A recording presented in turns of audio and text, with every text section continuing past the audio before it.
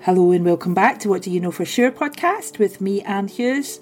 In this episode, I was delighted to be joined by Stacey, Lavery, a new friend of mine, and we had a great chat about something that her grandpa actually used to tell her. So I'm going to let her tell you in the conversation about that, obviously, but it was really about how kind we can be in the world to both ourselves and to others. And really, as so many of my conversations turn into, it was all about authenticity and that secret weapon that I believe I have, which is just being totally myself. So it was great to have a conversation about authenticity with somebody else too. A great conversation. I hope that you enjoy it. Stacey, thank you so much for joining me on the podcast. Thank you, Anne, for having me. Thanks for asking me to come on. I'm really excited. I know, it's great to have you. Tell us a bit about you.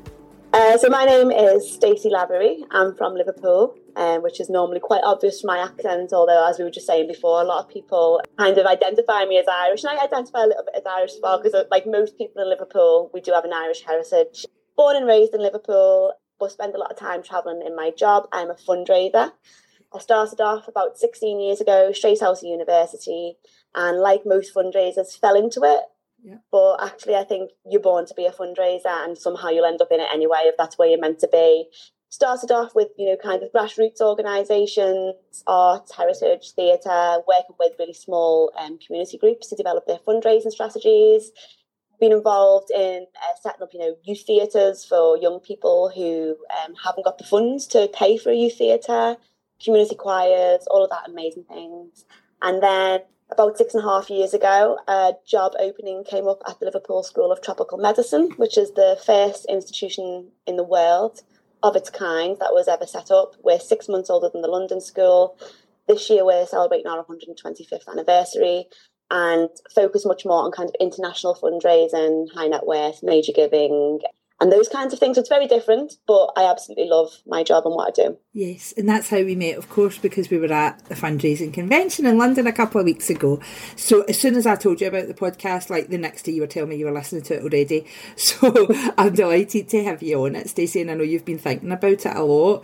So tell me, what do you know for sure?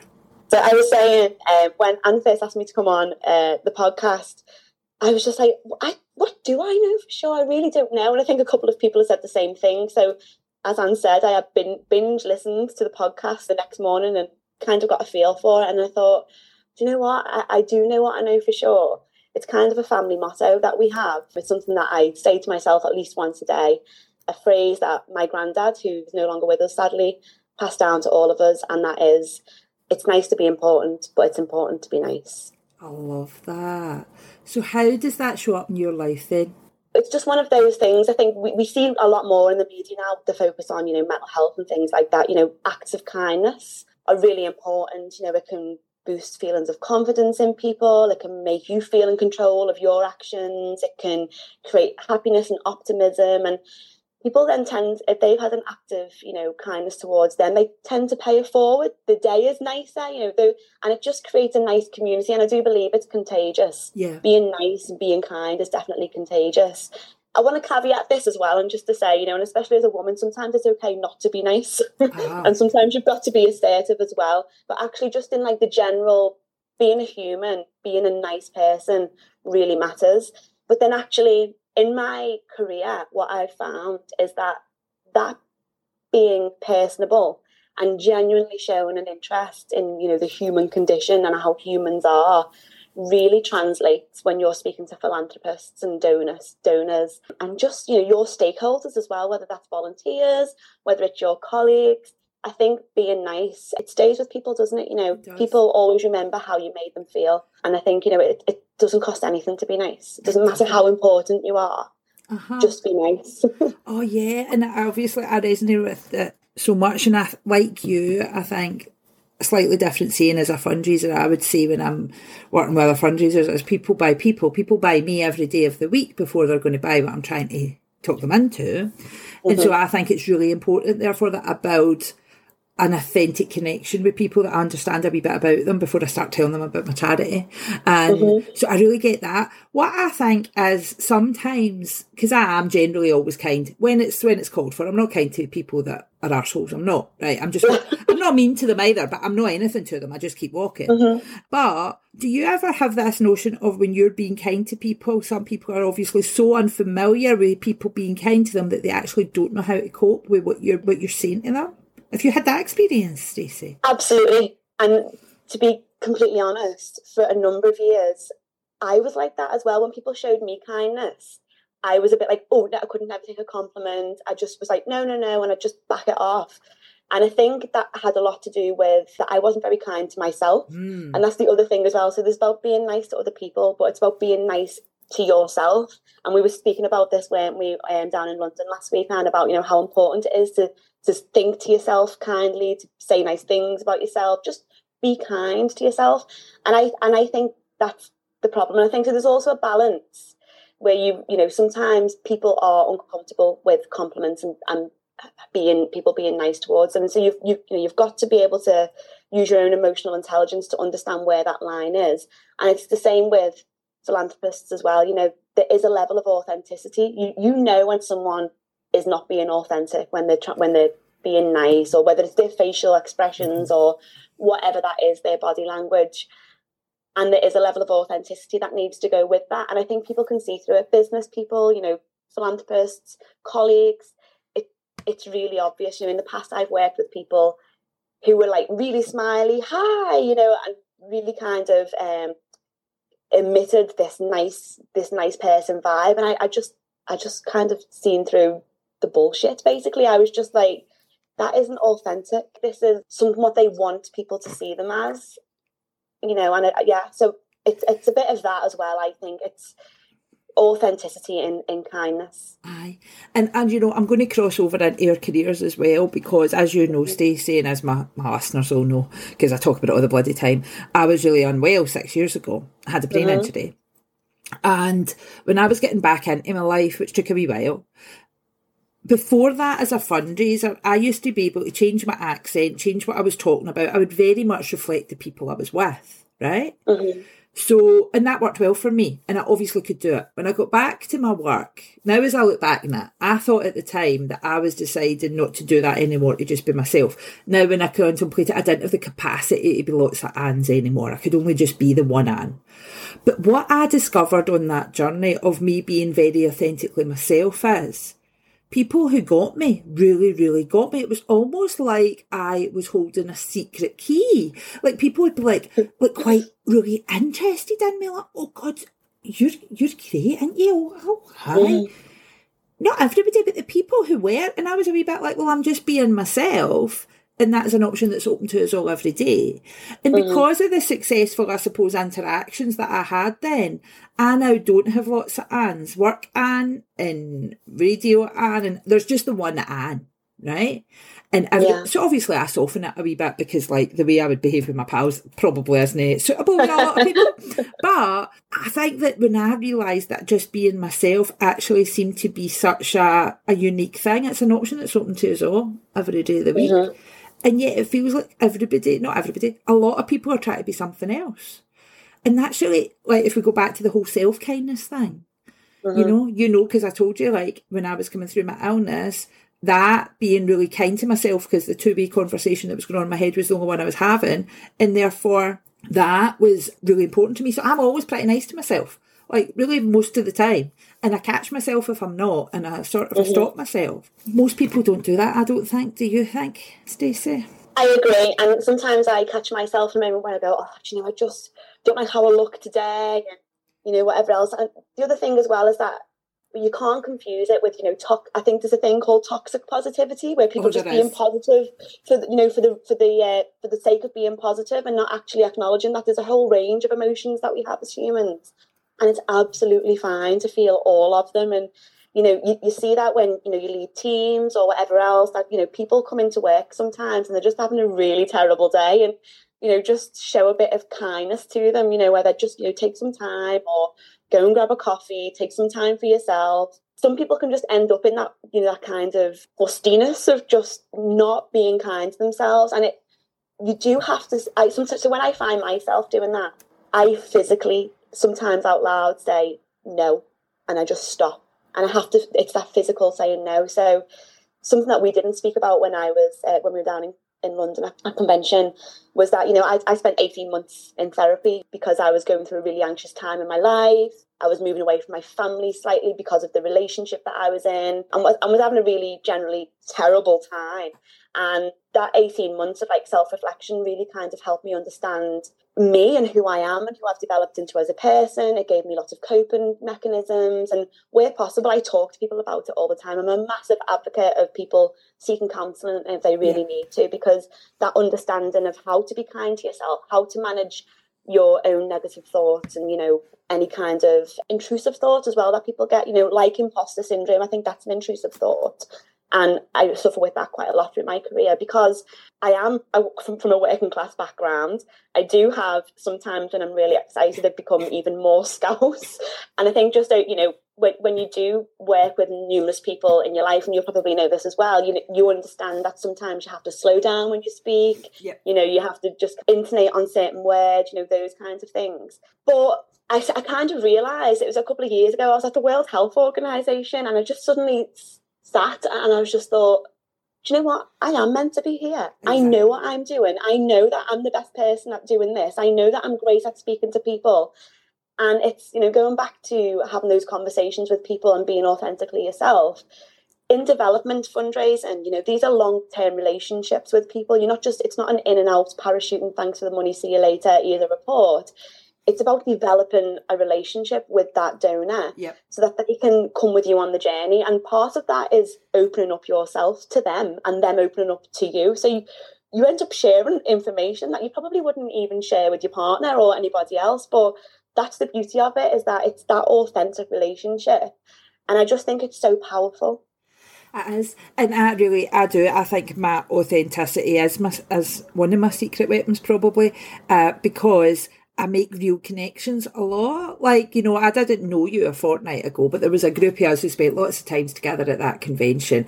And now I feel as if I'm really looking forward to next year to see you in person, and I'm definitely keeping in touch with you and stuff like that. And I think if you're not authentic, then how do you know any of the connections you've made are real? Because, and I think I've had that even I've got teenagers. Well, one of my teenagers won't be a teenager anymore next week because she's going to be 20. But anyway. I can't believe you've got children of that age. You don't look old enough. Thanks, we're leaving that in, Dave. I think, saying to them, you need to be yourself as much as you possibly can. Can I impart that to them as young women, that you be yourself, because then you'll know that what you build in life is real. And like you mentioned earlier on about when you meet people and you just know that they're not being themselves. And you know that there's something else going on in their head to what they're actually saying. Actually, now I find it quite exhausting, so would rather not deal with such people. So I just sort of move on quickly because I can, because I'm freelance and the work I do, I can move on quite quickly from everything that I'm doing. And therefore, I now choose that I make the decision that I will not work with people that I don't find authentic in my first couple of interactions, because it's exhausting, it's confusing. I don't understand what you mean, because what your face is saying and what your words are saying are two different things, and what your emails are saying. I can't play that game with you. I don't want to, so I'm not going to. Yeah. It's exhausting. So there is a converse to it, isn't there? It is, and it can be really exhausting, because I think in a sense the pandemic helped slightly in that people kind of stripped back their corporate self and they became vulnerable and they exposed their vulnerabilities, and people really struggled through it. And I worried that once we came out of that, people would just revert back to type. And I think in some senses people have, but I definitely think that certain barriers have broken down when it comes to relationships as well. Look at some large funders, and some donors are now saying, do you know what, we totally get it. We're not going to restrict funds anymore. We're going to unrestrict our funds. We understand you've got to do So you're seeing it in different, people have got a better understanding of what is needed, for organisations, for individuals, just for groups of people. But yeah, I think it's really funny actually, because I said to my nan, who's still with us, thankfully, where did Grandad get this saying from? And she said, I don't know. Nobody knows in the family. So I've done a little bit of research, because I thought, he must have got it from somewhere. And it actually came from a philanthropist. Wow. I know. Two philanthropists, actually. It was John Templeton, who is an investor and philanthropist, and that trust is still going. Robert Dedman Sr., and they both allude to it in their work and everything else. And I just thought, how strange that I've lived my life with this phrase, this motto that our whole family kind of abide by. And I've ended up working in philanthropy, and it came from a philanthropist. And so I've kind of gone back as far as I can.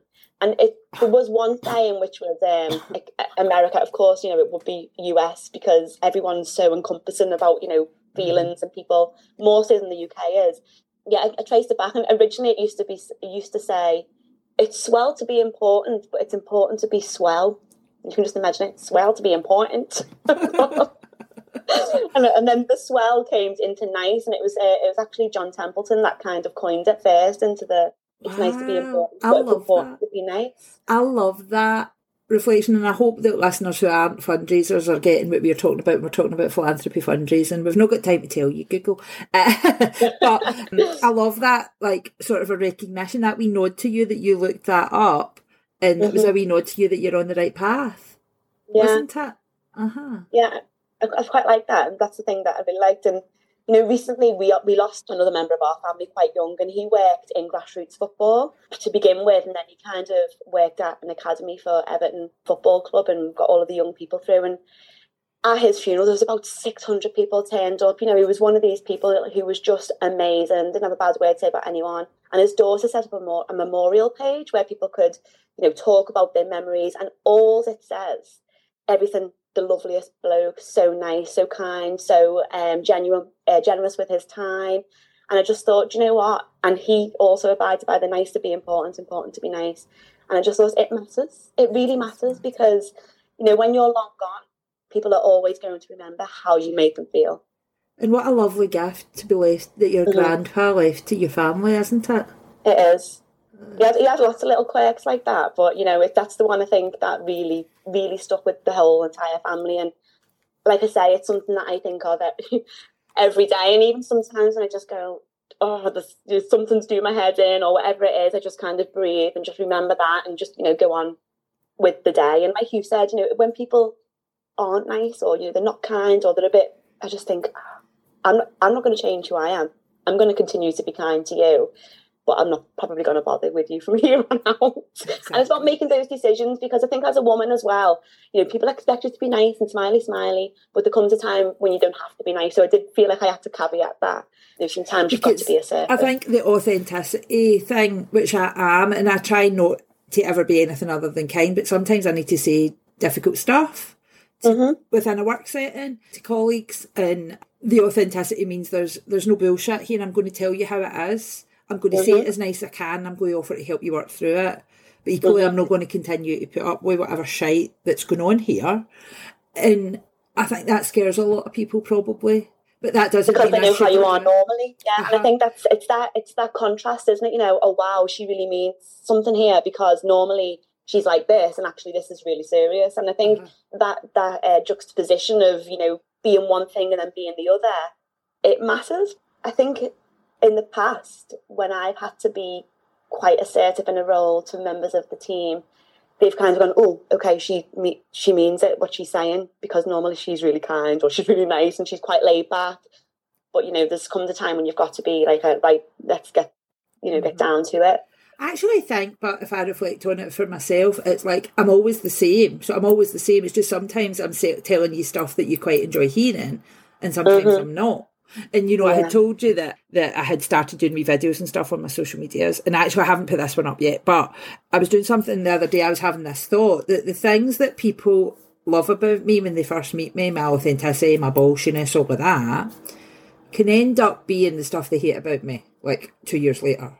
She's too honest, she's too bullshit, she's always wanting to stand up for somebody. Right? Equally, there can be people in my life who at first will tell me that once they do like me, I'm not attached, but they are, obviously. I couldn't stand that about you, but actually, as I got more used to it, I love that you're like that, and I'm trying to be a wee bit more honest or whatever. And my point being is that it doesn't matter what other people think, because they're going to think what they're going to think. They're either going to like you or they're no. And even if they like you for one reason, they'll hate you for that reason. And therefore, we just need to keep being authentically ourselves. Yeah. And I think that's what I find when I'm like, they love that I'm honest, they love that I'm forthright. until I'm being honest and forthright with them. Yeah, that's it. But that doesn't mean I'm not going to do it, because my authenticity demands that I continue to do it. You've got to be true to yourself. You've got to know who you are as a person, because if you lose that, then you don't have anything. And I think as long as you can hold on to that, no, this is who I am, this is why I've made that decision, this is why I've acted that way, you are true to yourself. And I always think, wherever I am, whether I'm in a room full of people I know or full of people that I don't know, I want to always be in a way that if something happened and someone said, oh, Stacey Lavery done this, that someone would say, she would never do that. We know that she's not like that, and I think always act in a way that if somebody was watching you, they wouldn't have anything bad to say about you. And that's kind of how I am. That's how I kind of lead my life, really. And just because we are getting on, everybody's cup of coffee's finished now. But if there's anything that comes through in this podcast, when I started it, I thought, are women going to know the same things? We don't. We know lots of other things. Mm-hmm. So 150 odd conversations in this is now, Stacey. If there's something that does come across women who I would say are in their 40s, their 50s, their 60s, there's this notion, this feeling of, I wish I had known this when I was younger. I wish I had the confidence when I was younger and all that. And I therefore think the fact that we can try and put this out in the world for anybody that's younger to hear is that women that are older, and some women, it's very exciting for me because I'm still perimenopausal, but that are past their menopause say it's like life begins after the menopause, which I think is very exciting. But if the more that we can keep this message going about being authentic, about being kind, about being nice, about being truly yourself and showing up truly as yourself and taking whatever consequences come with that, the younger you do that, I think the better life you'll have. Because I worry when women aren't doing this, that they get to menopause maybe and they end up having a complete breakdown because they don't know who they are, because they've not been authentic. They've been living their life the way somebody else, whether that be parents, partners, whoever, expected them to be. And they're always like, right, so who am I? So I'm always on that push. How can we let younger women know, be yourself now? Because it's not a slow journey. This seems to go awful fast. It speeds up. I think the younger generations are really doing very well at that. I look at younger generations now and I just think, wow, I wish I had that confidence. And I was confident as a younger person, don't get me wrong, but this is a totally different level of confidence. They know what they want. I really didn't know what I wanted. And I actually read a piece of research when I was preparing for this podcast, and it said that people who are kind and generous and compassionate have better general health and live longer. Because I think you just kind of go, do you know what, I don't need the stress. I'm just going to be me. Just let everything else happen. If I'm kind and I'm nice and I know who I am, that is the thing. And I think that's why I'm good at what I do, because I genuinely care about humans. Don't get me wrong, there's some people that you go, we have a saying, which is, God, I bloody hate the public, but I love people. And sometimes Joe Public, it's just, sometimes you just think, oh, what's going on in the world? But people are brilliant, and I love working with them. I love meeting them. What a perfect place to end. Thank you so much for joining me on the podcast, Stacey. Thank you for having me on. I was really nervous. I've never done a podcast before, so this will be the start of it now. You watch.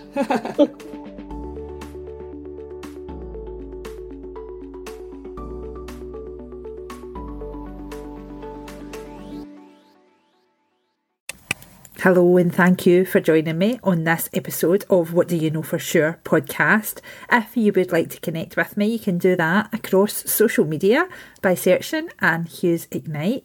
If I refer to my radio show and the podcast, you can catch those on my Mixcloud. Again, just searching Anne Hughes Ignite. And if you or anybody you know want to answer this question with me, please do get in touch. Just go onto my website, annehughesignite.co.uk, and fill in the contact page at the bottom, and I'll be delighted to have this conversation with you too.